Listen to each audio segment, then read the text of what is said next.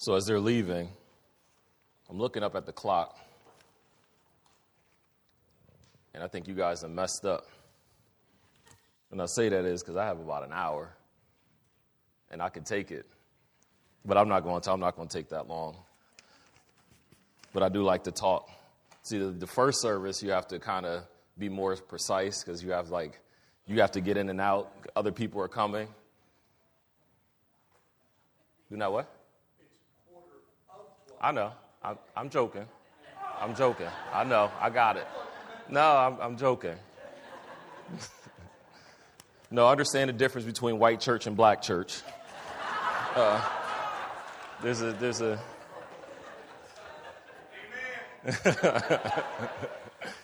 There's a video I should show you guys one time. Some of you guys have already seen it. It's pretty funny.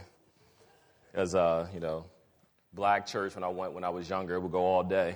We'll start at 10, be 3, 4 o'clock before we got out of there sometime. And I don't know what we did. We just was there for a long time. So, no, I'm not going to do that. I understand there is a cutoff. And I know even last week I went close to 12, but hey, got to give what God has given me to give. But I do want to keep in mind, I do understand that this isn't black church. I don't have all that time. So I do understand that. So before we start, let's pray, and then we can get into it. So, Father, thank you so much for your love for us, God. Thank you that we can be here as community. We can be here as believers and just share in your word, God, share with each other to build each other up and encourage each other.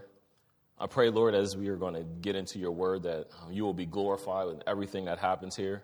Let your spirit be at work in me. Any words that I want to say that is from me and not from you, God, take them away. Lord, I pray for the spirit of those who are here, that they will be at work, that they may see your word and not just be hearers of it, but doers of it. And so I just pray as we just get into this, as we look to be built up and be instructed by you, we just pray, Lord, that Jesus is glorified. And this is in his name we pray. Amen. So last week, as we were doing this series called Conformed to the Image of Christ, and we kind of, Romans 8, it kind of gave us the picture of us being molded, us being made into image, and no matter what, it was our destiny that was going to happen if it was us as believers. If you were here as a believer, it is your destiny to be conformed into his image. So that means no matter what happens in your life, the good, the bad, or ugly, no matter what, all those things are working to a particular purpose, and that purpose is to make you like Christ. Then a couple chapters later in Romans 12, it talked about things that were not to be conformed to, or the word conformed there meant blueprint, things that we're not supposed to be blueprinted to, and that is the ways of the world, like the culture. So we're talking about the American blueprint for us is that we're not to be blueprinted or following that blueprint that America has for us. That's not what God has for us. We can't be conformed to his image if we're following that blueprint. And so that made a couple of thoughts go through my mind. And so we're going to look at some of these thoughts or questions that I asked myself and I have for you guys. So what if? These are what if statements. What if we made our decisions, all of our decisions, free from the influence of the American dream? Think about that for a second. Just think about if the cultural blueprint that America has put on us, what if that could be erased? What if we can do a restart, a redo, and that can be taken away? How would things be different in our lives? Think about it. Where will we live?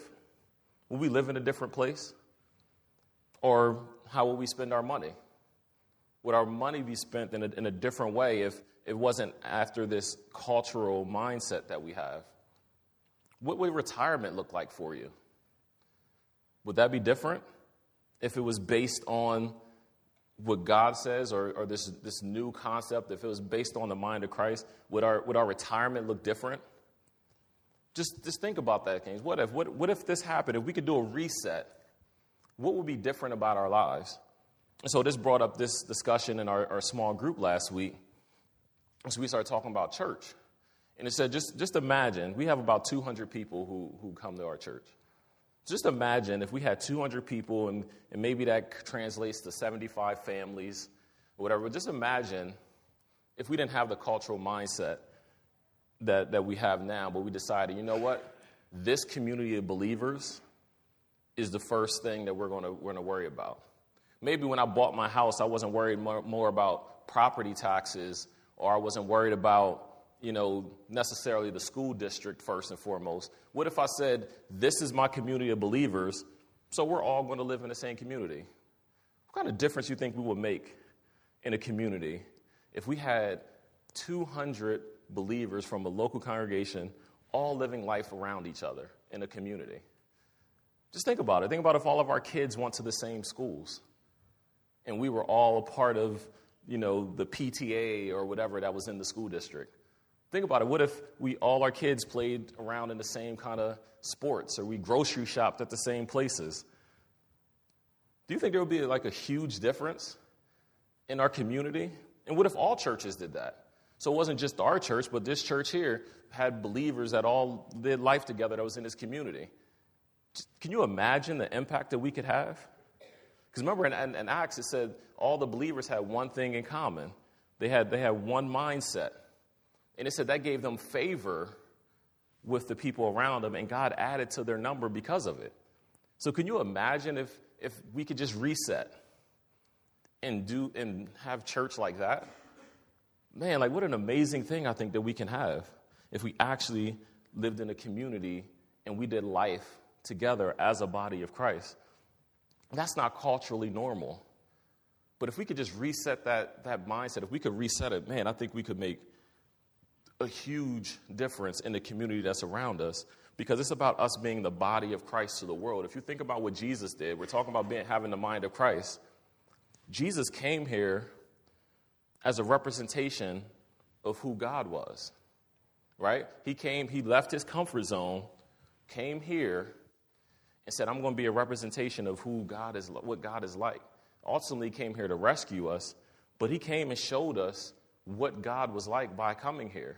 And so if we are the body of Christ, now that he's gone, shouldn't we be the representation of who Christ is to the world? And I think about it is, how can we fully represent Jesus if our body is so disjointed? If we have an arm that's 30 minutes away, and we have a foot that's right here, but we have a head that's, 30 minutes on the other side, it's hard to really be in community with each other. Because when I think about it, I see some of you guys every Sunday. That's it. Right? Like, how personal do we know each other, really? Not much. So just think about the difference we would have if we were actually living in community together. And again, this is just thoughts that come off my head. I'm not coming up here starting a revolution saying everybody sell your houses. And I'm not saying that, but I'm just saying this is just thoughts that go through my head. Like, if we really could just get away from the blueprint that we've been brought up and taught with, I think we could make such a difference, and we have to start thinking differently. And so while you're there, go on your Bibles and turn to Luke chapter 14. And this is kind of going to just move us into our main passage of Luke chapter 15, but we're going to start in Luke chapter 14. Starting in verse 25.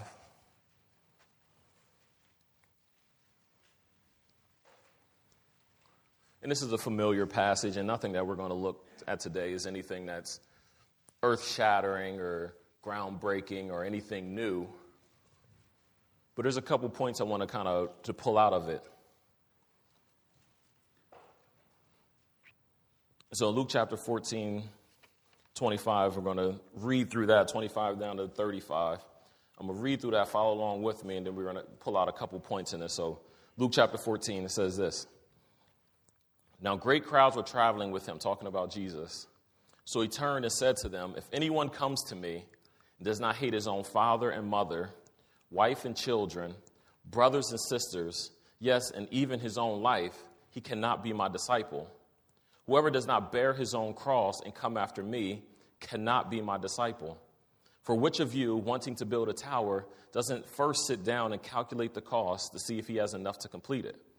Otherwise, after he has laid the foundation and cannot finish it, all the onlookers will begin to make fun of him, saying, this man started to build and wasn't able to finish.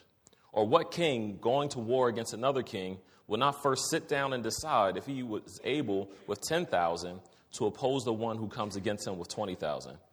If not, while the other is still far off, he sends a delegation and asks for terms of peace.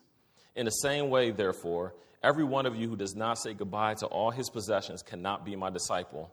Now salt is good, but if salt loses its taste, how will you be made salty? It isn't fit for the soil or for the manure power. They throw it out.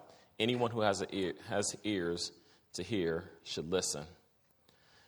And there's a lot that can be brought out from those kinds of things, but there's a thing that Jesus is trying to get across, and I just want you guys to catch this picture. If Jesus is saying, if you're going to follow me, your priorities have to be different. Whatever the cultural norm or the things that you've grown up with, those things have to be different. Now, just think about it. Like, you talk about hating your family. Do you understand what family meant in that culture? Family was everything in that culture. And so what he's saying is that, you have to think differently even about what family looks like if you're going to follow me. You can't follow the blueprint. You can't follow whatever the cultural norm and just keep doing the same things if you're going to follow me. It has to be different. And so he says you're going to have to change whatever your blueprint is about whatever's important in life. See, when we make decisions, a lot of us don't even recognize it or realize it, but we make decisions based on what we've been taught and we've been brought up with. And Jesus is saying to us, we have to be different. We have to have the transformation of our mind. That's what we kind of talked about last week. Our mind has to change because there is something different. We cannot conform to the pattern of this world. We have to be transformed by the renewing of our minds. We have to start thinking differently if we're going to have the mind of Christ. And so when we go into Luke chapter 15, verses 1 and 2, here's the Pharisees' response to that. So it goes on, and Jesus tells them this thing, and it says, all the tax collectors and sinners were approaching to listen to him. And the Pharisees and the scribes were complaining, this man welcomes sinners and eats with them. And I look at this passage, and this passage is funny to me. You might be saying, why is that funny? Because Jesus just said that you have to hate your family to follow me. And what was their response? Who was he worried about? I know if it was me, I would have some questions for Jesus. I was like, hold on, Jesus, wait a minute. All right, I'm cool. I understand that, I'm messed up. I understand that, Jesus. You've always been preaching this love thing. But you're telling me now I have to hate people? So I got some questions. I want to understand that part a little bit more. Let's break that down for me more, Jesus. That's what I want to understand. But that wasn't the Pharisees' response, was it? What were they focused on? They were focused on who Jesus was hanging out with. See, the Pharisees were used to sacrifice. They've heard Jesus talk before. They don't care about sacrifice. They've sacrificed. They follow rules. They follow laws. They're good with that. Okay, Jesus, we can follow that rule. But the thing that they did not have, they did not understand Jesus. So they were there with him, listening to him, hearing these teachings, but they didn't get Jesus. And they understood sacrifice. They had no problem with doing those things. He had a problem with who he was with. And then what we're going to look into is Jesus' response to that. And I tell you, man, I want to be like Jesus. Because the way Jesus responds is so good. I wish I could respond like Jesus, because how many of you guys have people that are just constantly coming at you, or just constantly trying to pick apart what you're doing, or constantly against you, or constantly your enemy, or they're just constantly against you? And Jesus' response is, I'm going to tell you a story, and if you get it, you get it. If you don't, you don't. I want to be able to do that. I want to be able to do that and not have to worry, because when somebody comes at me, the first thing I want to do is I want to put up my shields and I want to fight and I want to go back at them. You talking about me? Well, what about this? And I want to go point out everything that's wrong with them, and I want to fight, and I want to, defend and do all these different kinds of things. I want to be like Jesus. I want to start having that kind of attitude, because how freeing is that, really? It says, okay, that's what you think about me? Well, let me tell you a story. If you get it, you get it. You don't, you don't. It's on you. If you have an ear, hear it. If you don't, oh well. Like that's kind of attitude I want to have, and this is what Jesus responds to the Pharisees with that kind of mindset. And so, if we're going to be like Jesus, if we're going to be conformed to his image, one of the things we got to ask ourselves is, how do I live among sinners? And I say quote unquote sinners because we all know that for all sinned and fall short of the glory of God. We know that in theory. But a lot of times we look at people and we say, those sinners over there. And we have this kind of mindset with them. But if we're going to be like Jesus, we have to figure out how we're going to live among sinners. And if I asked you guys, how many of you guys live among sinners, every hand would go up. Everybody start thinking immediately of people, immediately, oh, there, that sinner right there, yeah, this one across the street. We will have all these thought processes of all these sinners that are in our lives. And so, but we have to ask ourselves, we are in the world. We're not living in a commune. We're out amongst everyone. So how do we live among the world? How do we live among sinners? And so we're going to say this thing, if we're going to have the mind of Christ, we have to have the heart of the Father. So these things, they go hand in hand. If I'm going to have the mind of Christ, if I'm going to think like Jesus, if I'm going to think that way, then that means that's going to bring me to having the heart of the Father. Because Jesus, when he was one with the Father, he had the heart of the Father with him. And so if I'm going to have the mind of Christ, I'm going to have the heart of the Father. So what is the heart of the Father? So Jesus goes on to talk about these parables, and we're going to go into so Luke chapter 15, the next verses down, 3 through 7. I'm going to read through that. So Jesus told them this parable. What man among you who has 100 sheep and loses one of them does not leave the 99 in the open field and go after the lost one until he finds it? And when he has found it, he joyfully puts it on his shoulders, and coming home, he calls his friends and neighbors together, saying to them, "Rejoice with me, because I have found my lost sheep. I tell you, in the same way, there will be more joy in heaven over one sinner who repents than over 99 righteous people who don't need repentance." So he tells them this parable, and there's two ways you can look at a sheep if you're in this kind of situation. And I mentioned in the earlier service that I'm not going to pretend like I understand the shepherd-sheep dynamic. It's not where I'm from. Even Caleb, he's out there, he's learning a little bit about what that's like, but I don't kind of get it. I don't get the connection and all those kinds of things. So when I think of having 100 sheep and I'm taking care of them and one wanders off, I'm not too worried about it. So you could look at a sheep that's going off, you can look at it two ways. You can look at it as stupid, rebellious, is getting what it deserves. That's stupid sheep. Why they wander? We're all following this way. Why is it going over there?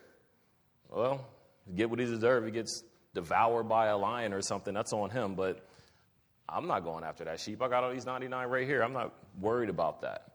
That's how I would look at the sheep. Another way to look at the sheep is that it's in trouble. It needs help. It can't make it on its own. It's injured. Maybe it's broken. It's hurt. Maybe it needs me. So you can look at this sheep two ways. It's stupid and rebellious and getting what it deserves, or it's in trouble and needs help. And so I think about that as, how do we think about people? Do we look at people, the sinners in our lives, do we look at them and say, well, they're stupid, they're just rebellious, they don't want to follow God, that's on them, they're getting what they deserve? Oh, well, I keep telling them, they keep making that stupid decision, so they get what they deserve. Or do we look at people who are doing the things that they're doing and the struggles that they have, do we look at them as that they're in trouble? Or maybe they're just broken, they're hurting, they need help? Do we look at them as the reason why people are doing the dumb things that they do is because they have a sin nature that they need rescued from? How do we view sinners? So if we're going to have the mind of Christ, we got to start thinking differently about things. I know for me, there's a couple people in my life, when I look at them like, oh, well, that's on them. That's not the mind of Christ. That's not the heart of the Father. And that's how we got to think about it. If I'm going to do this, how am I going to view other people? So Jesus goes on and he continues, and he goes to the parable of the lost coin. And he says this, or what woman who has 10 silver coins, if she loses one coin, does not light a lamp, sweep the house, and search carefully until she finds it? And when she finds it, she calls her women friends and neighbors together, saying, rejoice with me, because I have found the silver coin I lost. I tell you, in the same way, there is joy in the presence of God's angels over one sinner who repents. And the same thing, we can look at this coin in two ways. Maybe you're rich. Maybe you have a lot of money. You lose a coin or you lose a day's wage or something like that. You're like, it's whatever. It's not that big a deal. It's not that much money.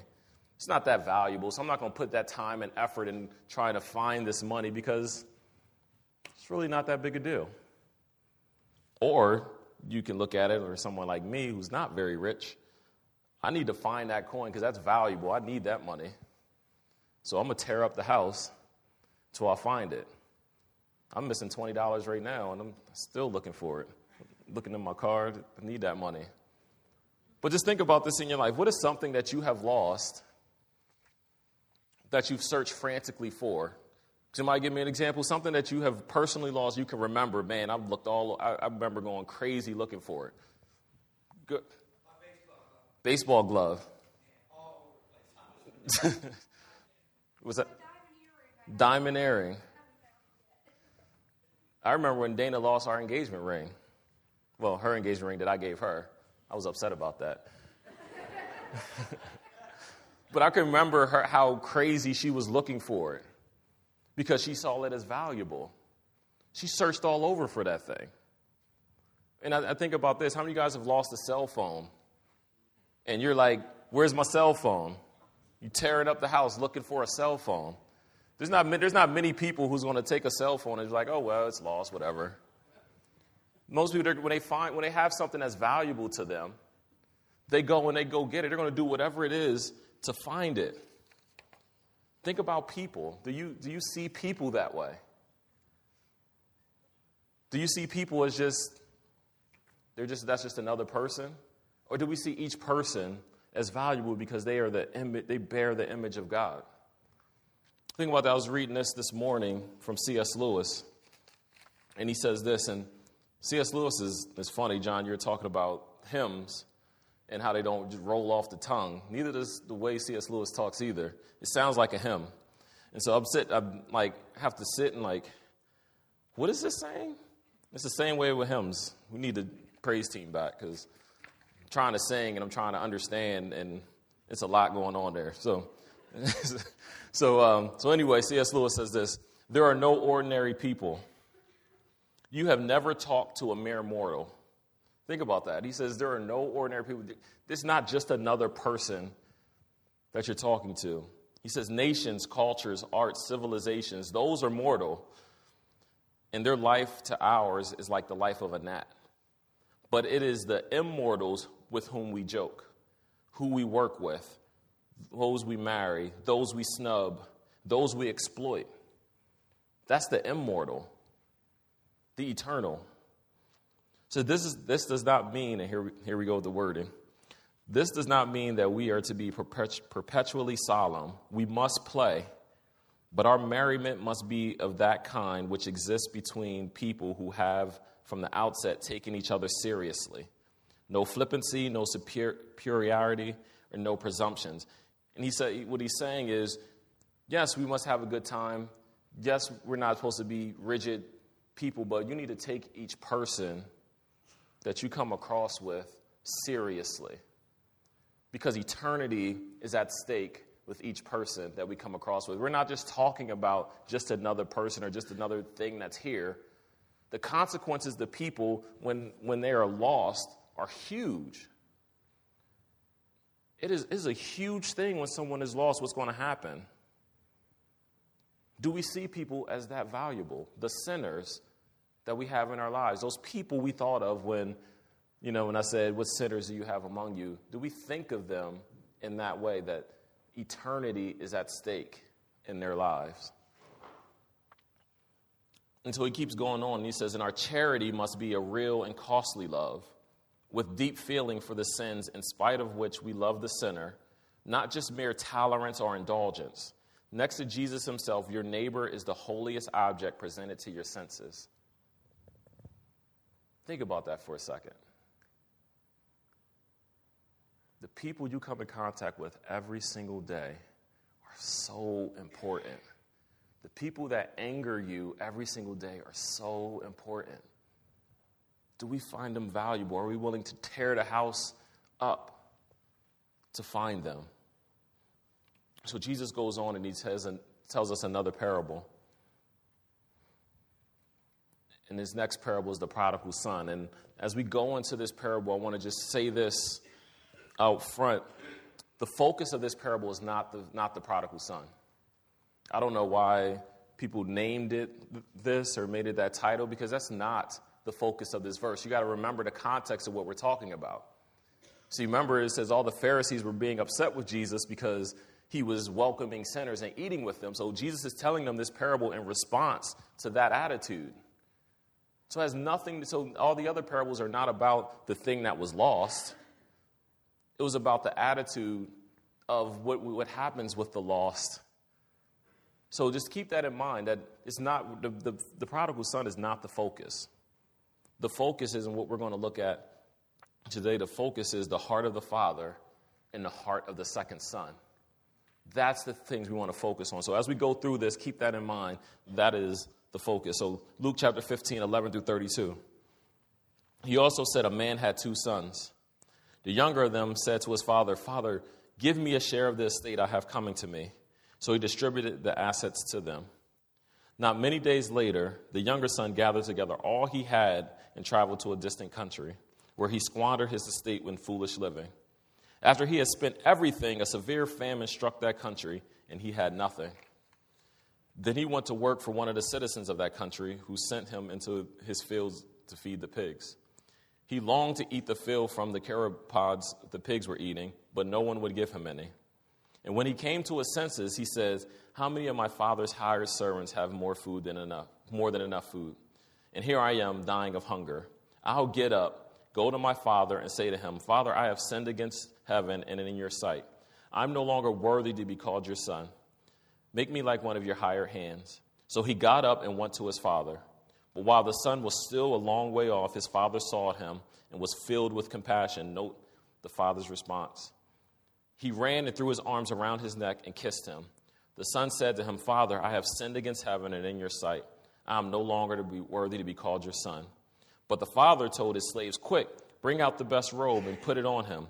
Put a ring on his finger and sandals on his feet. To bring the fattened calves and slaughter it. And let's celebrate with a feast, because this son of mine was dead and is alive again. He was lost and is found." So they began to celebrate. Now his older son was in the field, and he came near the house. He heard music and dancing. So he summoned one of the servants and asked what these things meant. "Your brother is here," he told him, "and your father has slaughtered the fattened calf because he has him back and is safe and sound." Now note the attitude of the brother. Then he became angry and did not want to go in. So his father came out and pleaded with him. But he replied to his father, "Look, I have been slaving many years for you, and I have never disobeyed your orders. Yet you never gave me a young goat so I could celebrate with my friends. But when this son of yours, who has devoured your assets with prostitutes, you slaughtered a fattened calf with him." "Son," he said to him, "you are always with me, and everything I have is yours. But we had to celebrate and rejoice because this brother of yours was dead and is alive again. He was lost and is found." Think about the two attitudes to this thing. See, it's not about the prodigal son. It's not about him. It's about the heart of the father versus the heart of religious people. That's what Jesus is trying to get across. The heart of the father, when the law, see, when it said in the part when his son, it says he came to his senses. What that means when he came to his senses means he has repented. He has had a change of mind. And when he saw that, he was filled with compassion. That's the heart of the Father, is compassion towards the lost, longing for them to come home, longing for them to know him. That is the heart of the Father. See, the Pharisees had the heart of the religious people, who it was like those people over there. You know what's interesting in here is that when it talks about, when the son talks about his brother, he doesn't even call him his brother. He says, "your son." Did you notice that? The servant says, your brother has come home. When he goes to talk to his dad, he doesn't even call him his brother. He says, your son. That's the heart of religious people. Those people, they're not like me. I'm better. That's the heart of religious people. And if we're going to have the mind of Christ, we cannot have that heart. Our heart is for the lost. We want the lost. We are seeking the lost. We are welcoming the lost because that is the heart of the Father.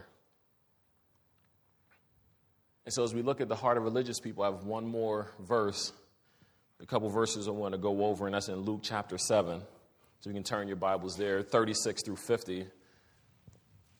And that's where we're going to go. So the question is this: why do we view sinners the way that we do? And again, whenever I say sinners, I'm saying quote unquote sinners.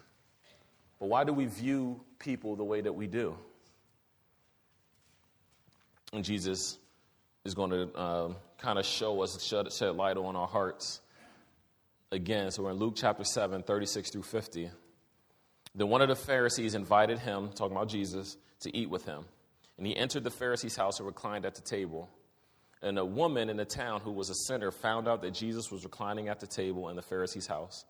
And she brought an alabaster jar of fragrant oil and stood behind him at his feet, weeping, and began to wash his feet with tears. She wiped his feet with the hair of her head, kissing them and anointing them with the fragrant oil. Then when a Pharisee who had invited him saw this, he said to himself, this man, if he were a prophet, he would know who and what kind of woman this is touching him. She's a sinner. Jesus replied to him, Simon, I have something to say to you. Teacher, he said, say it. A creditor had 2 debtors. One owed 500 denarii and the other 50. Since they could not pay it back, he graciously forgave them both. So which of them will love him more? Simon answered, I suppose the one who forgave more. You have judged correctly, he told him. Turning to the woman, he said to Simon, do you see this woman? I entered your house, you gave me no water for my feet, but she, with her tears, has washed my feet and wiped them with her hair. You gave me no kiss, but she hasn't stopped kissing my feet since I came in. You didn't anoint my head with olive oil, but she has anointed my feet with fragrant oil. Therefore, I tell you, her many sins have been forgiven. That's why she loved much. But the one who is forgiven little loves little. Then he said to her, your sins are forgiven. Those who were at the table with him began to say among themselves, who is this man who even forgives sins? And he said to the woman, your faith has saved you. Go in peace. And I ask the question again, why do we view sinners the way that we do? And I believe the reason why we do is because we forget who we are. We forget that we are sinners as well. See, we think that we're pretty good people. Yeah, I need saved, but I'm still a pretty good person. And I have that mindset myself, and I even just think about when I was growing up, when I was 18, 19, 20, 21, 22, even how I was when I first got saved, I forget who I was then. And I still look at people and it's like, oh, I cannot believe that they're doing that. And I just I look down on them with contempt, like that person over there, they're getting what they deserve. Do I forget who Andre Cooper was before I came to know the Lord? How easily we forget who we were and who we are.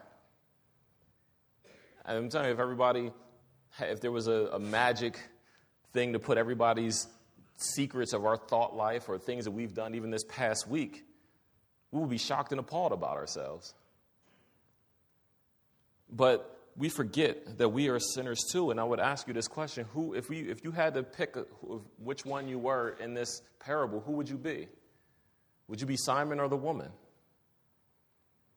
You see, this woman, she's a picture of what it looks like to forget the cultural norm. I'm not following this blueprint, because once she saw Jesus and she understood herself and she understood Jesus, she says, forget the cultural norms, I'm going after Jesus. And how I know that, could you imagine, do you guys understand the culture of what happens when a woman would go into a Pharisee's house and then touch a man? Like, that's a no-no. You don't do that in their culture. And so she's like, forget that. This blueprint of what things I'm supposed to do, this is Jesus. Everything else goes away. I'm for Jesus. And is that who we are? Is that who I am? That I'm ready to throw away this blueprint, this American blueprint that's been presented to me, that I've been taught and I've been fed my whole life. Am I willing to put it away so I can be like Jesus? That's what we have to start doing. We have to start thinking differently. And one of the ways you have to start thinking differently is, how do I view the world around me? And one thing I would just say, because I don't know where everyone's at. Maybe you are the sinner. Maybe that's you that's here. Maybe you're the sinner. And you've had people look at you with contempt. Or maybe you have people not look at you the right way. Maybe you've had religious people look at you the wrong way. And I would say to you, that is not Jesus. Jesus loves the sinner. Jesus desires the sinner. He came to chase after the sinner, not so you can stay where you're at, so you can come and be a part of that family, and all the promises that he has can be available for you, so you can be set free and you can be made different. That's what Jesus has for you. So if you are here and you are the sinner, Jesus wants you. Don't leave today without finding Jesus, because he wants to change your life. He wants to give you something brand new and something awesome. He wants to clean you up and make you into a total new creation. But that's what Jesus wants for you. And so we're going to close in a word of prayer with just the last thing to say. Let's change our minds. Let's be more like Jesus. And let's start looking at people differently. Let's pray. Father, thank you so much. Thank you so much for not turning your back on me. Thank you so much for, even though I was lost, that you came and searched for me. God, thank you so much that when I had a moment of repentance, God, that you embraced me. You had compassion on me. Thank you so much for changing me and making me more like your son. And so I just pray, Lord, that you will help me, you will help all of us here to have your mind, to have your heart, that we want to seek the lost. And so I just pray, Lord, that you would just do a work in all of us and that you will be glorified through us. And it's in Jesus' name we pray. Amen. You're dismissed.